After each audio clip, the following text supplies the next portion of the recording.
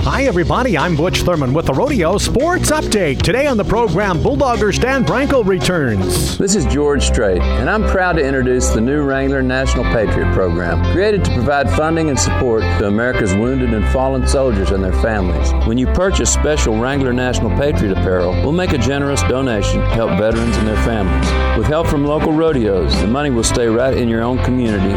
Please go to WranglerNationalPatriot.com. Wrangler.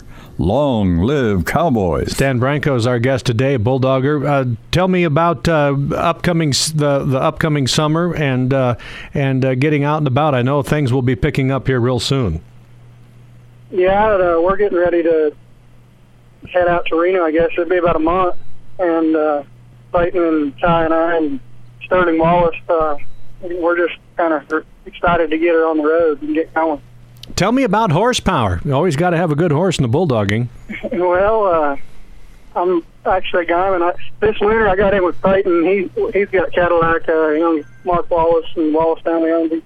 He's last year's horse of the year, and man, it's awesome to ride him. And then Ty's got a good horse too, a roan horse. This is kind of his, I guess, second year hauling him much. He's going to get hauled hard this year, and he's going to be our number 2. So we got good horses.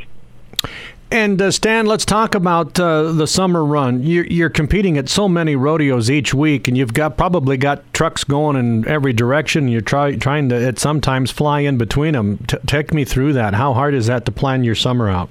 We've talked about it. We might send a horse, keep a horse kind of up in Montana and Greeley, because them guys got into Calgary.